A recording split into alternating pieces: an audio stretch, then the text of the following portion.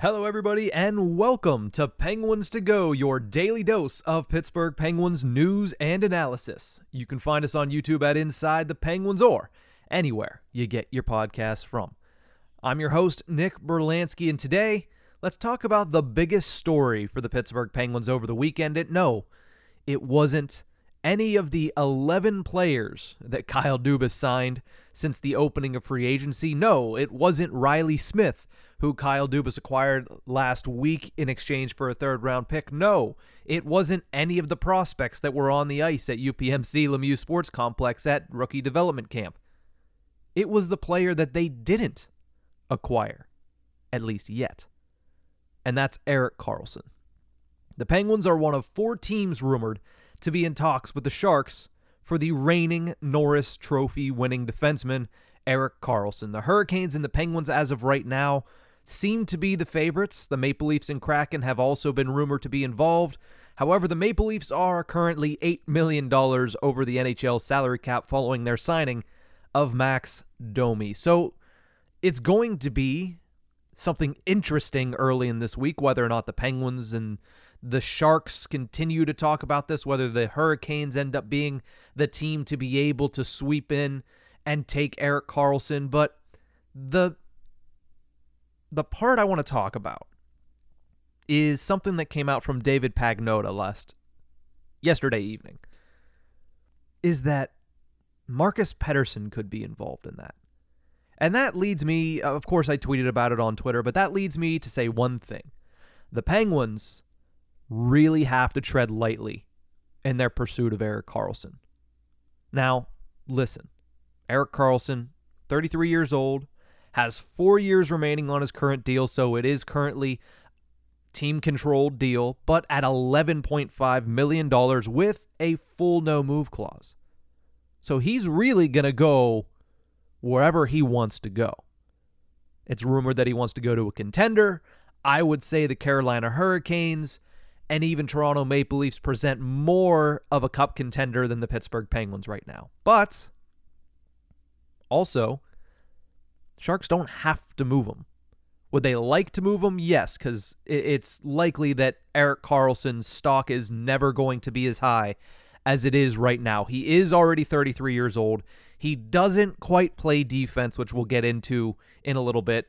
And he's probably never going to have a season where he, 1, plays 82 games, and 2, scores over 100 points as a blue liner. He had 101 points last season, including 25 goals and 76 assists. The first defenseman in almost 30 years to score over 100 points. Now look a little bit deeper into that. Was it just a one-off season? We know Erik Karlsson is tremendously talented. He's going to bring an offensive upside to whatever team he goes to. But his previous 2 seasons weren't all that great. Combined, he played 102 games, which was 20 more than he did all of last season. He scored only 57 points in those 2 seasons and only 18 goals. So yes, you're certainly buying high on Erik Karlsson, but he is a transcendent talent. He is a future Hockey Hall of Famer.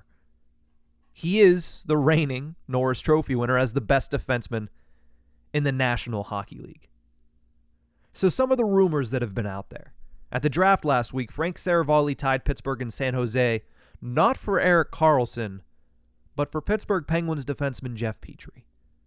He mentioned the Sharks are a potential landing spot for Jeff Petrie as Kyle Dubas looks to move on from the 35-year-old defenseman.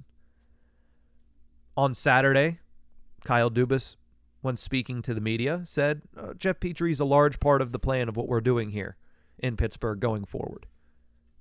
It's lying season. So don't take that as it is. I wouldn't take that into account here. But the Pittsburgh Penguins trying to utilize Jeff Petrie, I don't hate that in an Erik Karlsson deal. Mainly because it's going to take that salary cap to make this work at all for the Pittsburgh Penguins, who are currently about $1.5 million over the cap. Quick reminder, per NHL rules, you can be 10% over the NHL salary cap in the summer. You just have to be compliant by the time the season starts. hence the reason the Toronto Maple Leafs are allowed to be $8 million over the cap as I sit here right now recording this. But Jeff Petry's $6.2+ million cap hit would help absorb the cap hit of Erik Karlsson. It was also reported around that same time by Chris Johnston that the Sharks are willing to make Erik Karlsson an $8 million player, which means they would retain a little bit over $3.5 million on the contract. Close to 30% of the deal. So that makes it a little bit more digestible for the Pittsburgh Penguins. But then, yesterday, it was rumored by David Pagnotta of the Fourth Period that Marcus Pettersson could become part of that trade. And that's where things become questionable to me in this pursuit of Erik Karlsson. Marcus Pettersson is one of, if not your best, defensive defenseman on the roster, even after the signing of Ryan Graves. I love Ryan Graves. I think that was a great deal. It was the largest contract handed out by Kyle Dubas for a reason. The Pittsburgh Penguins needed to improve their defense. And that really was the theme of Saturday. He signed 11 players over the past 3 days. Now, a lot of those were AHL signings. At least half of them, I believe 5 of them were AHL signings, players that you probably won't see them very often at the NHL level.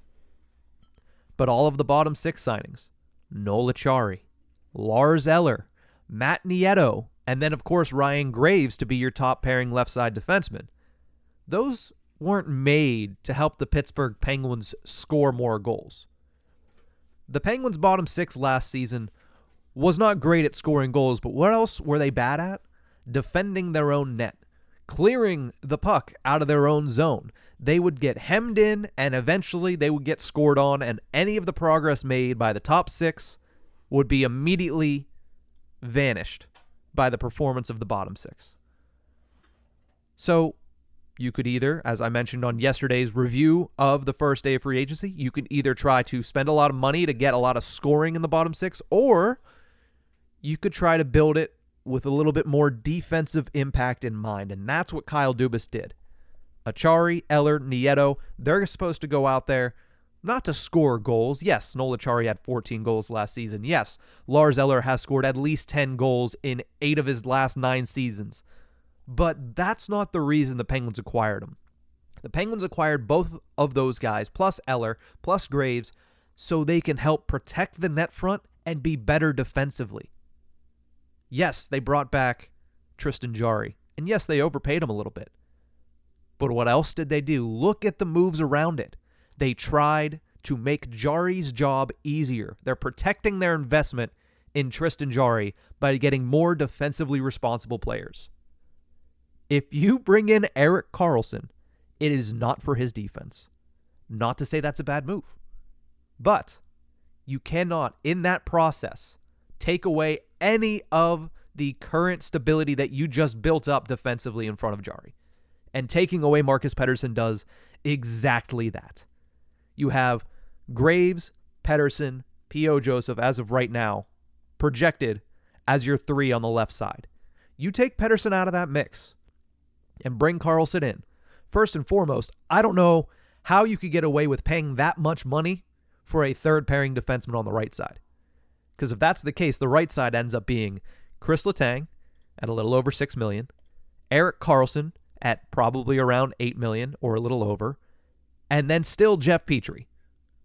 Because I guarantee you, I would say there's a very slim chance that it's Petry and Pettersson that end up being traded in that deal. Although the Penguins do have a defensive logjam, and it wouldn't hurt them from a number standpoint, it would hurt them from an actual defensive standpoint.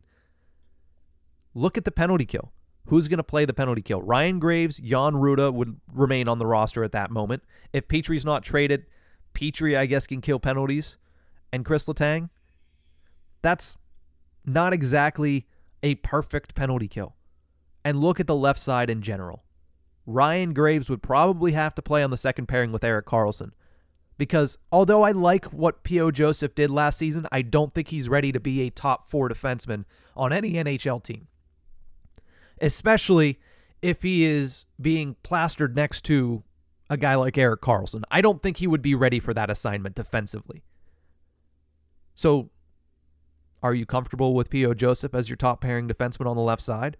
Ryan Graves would likely have to play alongside Erik Karlsson. And if you're all right with that, then you must be fine with it. I'm not comfortable with it, and I personally don't think the Pittsburgh Penguins are all that comfortable with it either.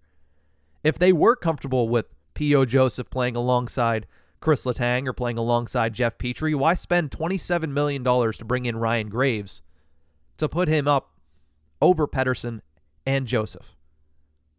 Unless you knew you were going to include Marcus Pettersson in that deal, I don't see the reasoning behind that. So yeah, I'm not going to sit here and tell you that Erik Karlsson's not a tremendous talent, because he is. He won the Norris Trophy for a reason. He is a phenomenal offensive player. But personally, to me, if it comes at the expense of a player like Marcus Pettersson, I don't like the deal. I just don't.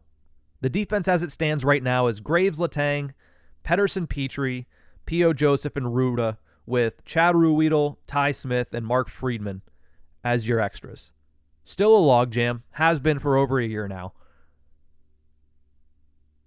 But if you take out Petrie and add Karlsson, I don't think you're forfeiting all that much defense that Jeff Petrie brought last season when he was even healthy. And I think the offensive upside at that point outweighs any subtraction that you got from Jeff Petrie on the right side. Because also, you look at the right side, you still have Letang, who, listen, he's not a shutdown guy at this point by any means, but he's still pretty good defensively. And you have Jan Ruda, whose entire game is predicated on defense. You remove Marcus Pettersson. I think Pettersson, like I said, is right up there alongside Ryan Graves as your best defensive defenseman right now. You move him in favor of Erik Karlsson, then I'm hoping there's another move coming. That's all I'm saying. Not to mention the fact that Erik Karlsson, even though he had a great season last season, had a couple of poor years before that, and you're just hoping that last season was the rule and not the exception. Because I'm also not sure how willing you are to sell the farm for this guy. Erik Karlsson is great, don't get me wrong, but I'm not trading multiple first-round picks for Erik Karlsson. You're just not in a position where you can afford to do that if you're the Pittsburgh Penguins. The Carolina Hurricanes, if it becomes a bidding war, probably have more to give, more to offer than the Pittsburgh Penguins. If you're the Pittsburgh Penguins, you probably need a third team to be in the middle of this to even make it work. But if Erik Karlsson wants to come to the Penguins, and the Penguins want to do it without sacrificing any of the defensive abilities that they just built up over this weekend, if they can do it without doing that, without losing Marcus Pettersson, then I'm for it. But I would like to have Ryan Graves, Marcus Pettersson, and POJ as the left side of the Penguins defense heading into training camp. And that's the reason I think the Penguins need to be a little wary of going all in on Erik Karlsson. That's just my opinion, though. But that's going to do it for this episode. We'll have to see how it plays out. It could happen very quickly. It could be, honestly, I'm hoping it doesn't, but it could be resolved as soon as the time I hit stop recording on this recording here. I'm hoping it isn't, because I hate when that happens, but hey, that's how free agency works. That's how the first week of July always is around the NHL. But that's going to do it for this one. Thank you guys so much for tuning in. Remember, you can find us on YouTube at Inside the Penguins or anywhere you get your podcasts from.